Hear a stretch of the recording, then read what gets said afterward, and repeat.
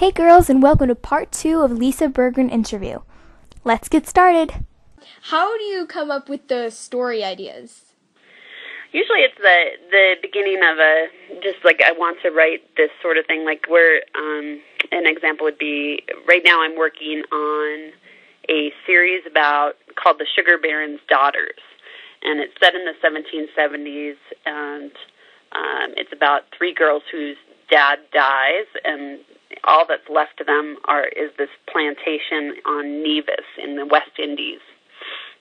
And they do what no women did in that time, or very few women did in that time, is they set sail for the West Indies and take on the plantation, and they're facing horrific slavery and the beginnings of the American Revolution and piracy, and so it's a very evocative time period, so I'm having a blast with it.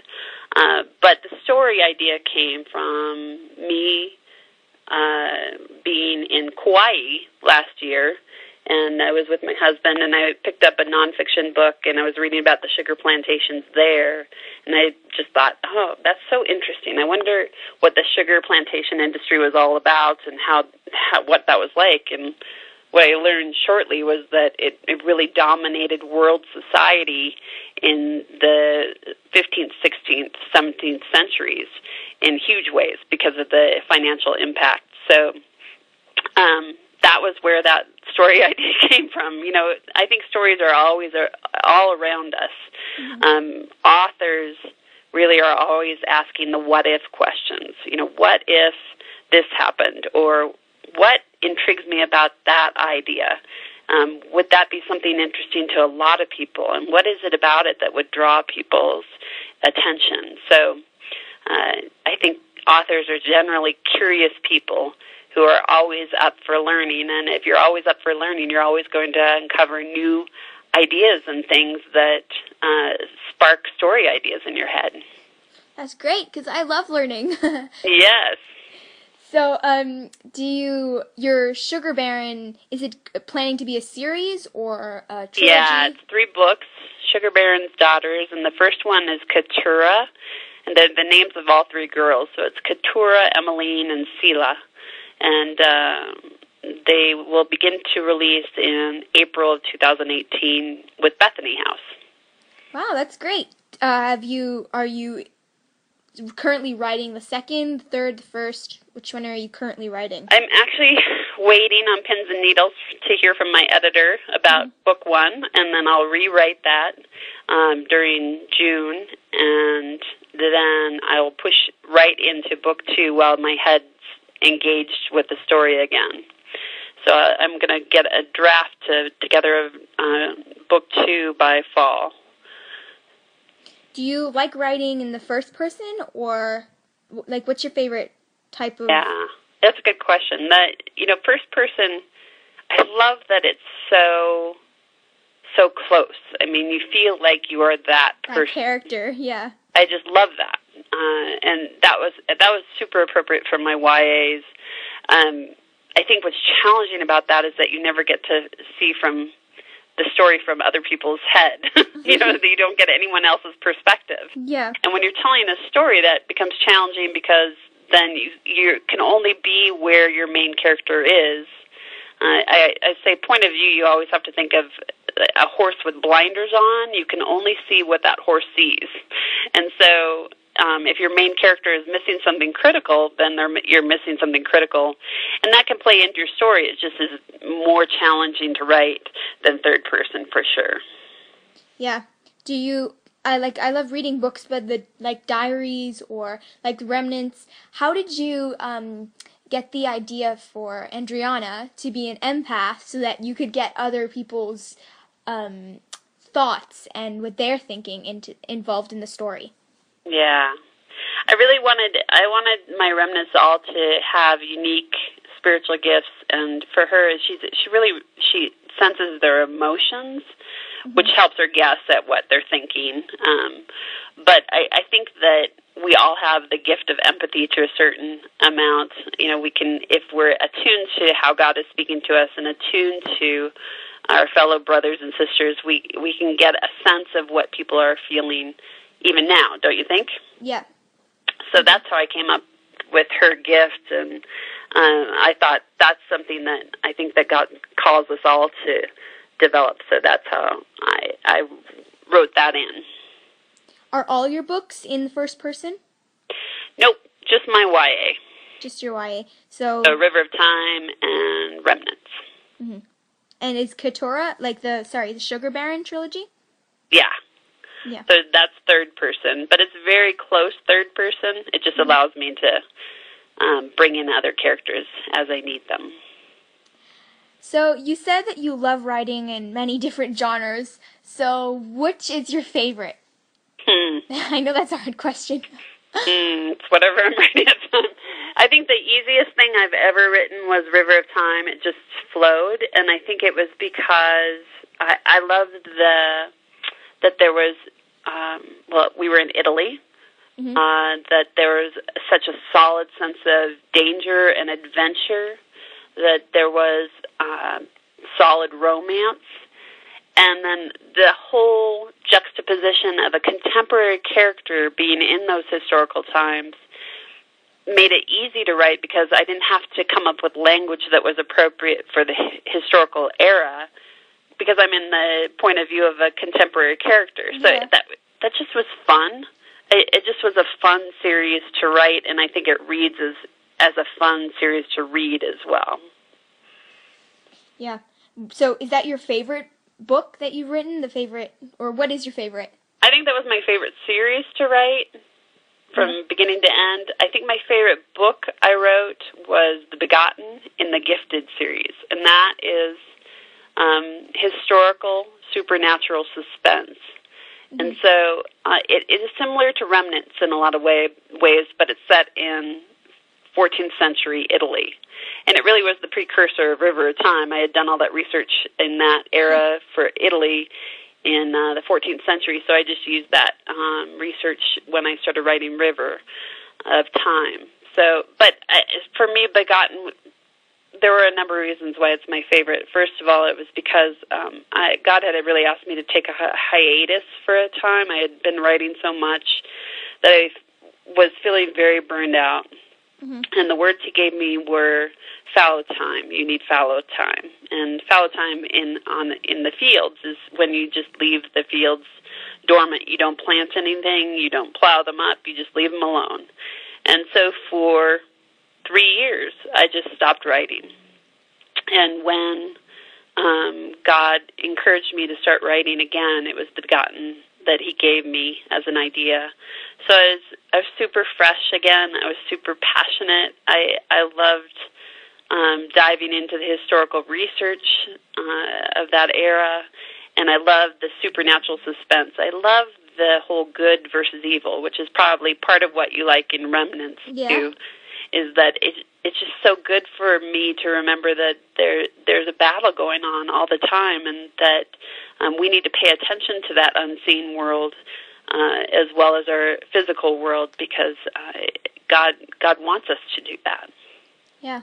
Did you miss writing during those 3 years? Not at all. Wow. Isn't that weird? Yeah. I had written so many books by then. You'd think I would be missing it, but I think it just was clearly what God wanted for me at that time. And at that time, I was trying to build a business that ended up failing, and I got pregnant with my third child. And so I think that looking back, if I had tried to be writing when I was on the edge of burnout and facing the stresses of our lives during those years, it might have just put me under. So he knew, and I'm just thankful I obeyed that call to not do anything for a while.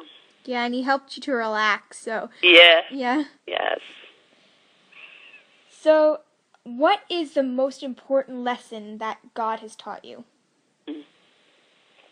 I think what God continues to teach me year in, year out is that I'm a child of His that is covered by grace, fully forgiven, and empowered and loved beyond all measure.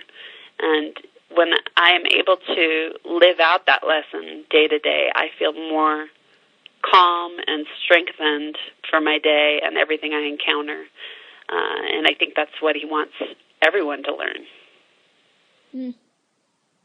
What is your favorite Bible story? I think I'm kind of intrigued with the story of Jonah and how he tried to run away from what God wanted him to do, and God continued to pursue him. I am fascinated by Bible characters or people in the Bible who are clearly spoken to by God, and yet they have a will of their own, and how God wrestles with them and encourages them and knocks them upside the head and hugs them tight, just as they need him. And I love that active relationship aspect of all of Scripture, that's what God is calling to us through every single story we read, that he's all about relationship. Yeah. Yeah, and we need to make sure that we have a relationship with him because he so wants that from us. And he does. And once and the we more get there, we build that relationship, the stronger we become. Yeah. And what's your favorite verse? I love from Ephesians 3, and I pray that you, being rooted and established in love, may have power, together with all the Lord's holy people, to grasp how wide and long and high and deep is the love of Christ, and to know this love that surpasses knowledge, that you may be filled to the measure of all the fullness of God. I can barely repeat those words without getting all teary. If everyone could understand how much we are loved, it would empower us to live it out in amazing ways that would change this world. Yeah, those are really strong words, because we need to realize how much he loves us, and once we realize that, it shapes the way we look at everyone else, it changes our perspective, it changes how we react to others, it changes everything. And I think that a lot of us know, yeah, God loves me. I know that. But those words that say being rooted and established in love, it's like it's our soil. If we could really make it our soil, we would flourish. What is your favorite book to read, other than the Bible, of course? I have never read a book more than once, other than C.S. Lewis's Chronicles of Narnia. I'm always interested in the new book, so I couldn't begin to tell you my favorite book. Of late, my favorite books to read are fantasy, YA fiction. And I read widely, though. I read nonfiction. I read all sorts of adult novels. I was the kid who read, the back of the cereal box every morning, so I'll read whatever's in front of me. And then, in my family, I'm like reading the back of the cereal box, and they take it to use the cereal. I'm like, no, I was reading that. And they're like, why do you want to read the cereal box? Yes, yes. So, what specifically in Narnia? Which one specifically do you like? It's been probably 15 years since I reread them, and I just love the whole idea of being called. I think it's part of what inspired me to write, is this call to action, and how God is using each and every one of those characters, and even how each one is fallible and sinful in their own ways, but God continues to use all of them to get them to what he wants them to do. So it was the overall message that I think was so evocative for me and so inspiring. What kind of fantasy? You said you've been reading fantasy a lot, fantasy YA a lot recently. What specific books? I love Leigh Bardugo's Shadow and Bone series, and it's secular, but there's a lot of light and dark in there, so I love that. I've been reading the Red Queen series with my daughter by Victoria Aveyard, which was really good. Those were two of my favorites of late. Great. So what is the meaning of life to you? Because I know a lot of people have different ideas of what the meaning of life is. So to you, what is the meaning of life? The meaning of life to me is to love God with all my heart, mind, and soul, and to do my best to love others, everyone He puts in my path, in a similar fashion. Yep, that's a great message. How do you know what is right and wrong? Because a lot of teens and a lot of girls and boys, everyone struggles with, oh, what's right and wrong? Is it what the law says? Is it what I think is right and wrong? What is right and wrong? Yeah, in today's day and age, there's a lot of gray area, right? Uh-huh. Yeah, it's a lot of people say a lot is open to interpretation, and that's true. But I think right and wrong always squares up with Scripture, Mm-hmm. and it squares up with people you want to emulate. So that might be your parents or your youth group leader, or people on the radio that you admire. Whoever it is that you admire, if you think they're living a godly life, and what you're deciding to do, you can always say, does it square up with Scripture first?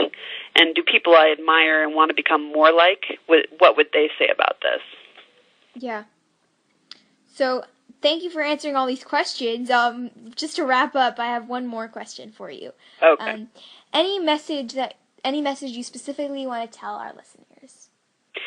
I would like to encourage everyone to always be seeking to go a bit deeper. I think we're so distracted and caught up in all the things that draw our attention in today's world, and especially for teens. There's so much on our phones and online that might pull us away from the deeper things of life that really matter. They might point us there too, but I think I wish everybody could spend time thinking about how much time am I allocating to social media, or time with my friends and family, and time with my God. And if things are out of balance, it's something that you need to examine and correct as fast as possible, because all things, friends, family, God, and your work, whether that be school or work, they all require time and energy. But sometimes life just happens to us, and I don't think God intends for us to just let life happen. He wants us to be people of purpose and be very intentional. So take stock periodically, see where you are, see what God's calling you to do, and make changes as you need to do them. Thank you. You're welcome. Thank you for the interview and for taking this time. And it was amazing speaking to you. It's fun to talk with you too. After all our online conversations, it's great to put a voice with the name. Yeah, thank you. Have a great day, Kayla. Yeah, you too. Okay, girls, bye for now.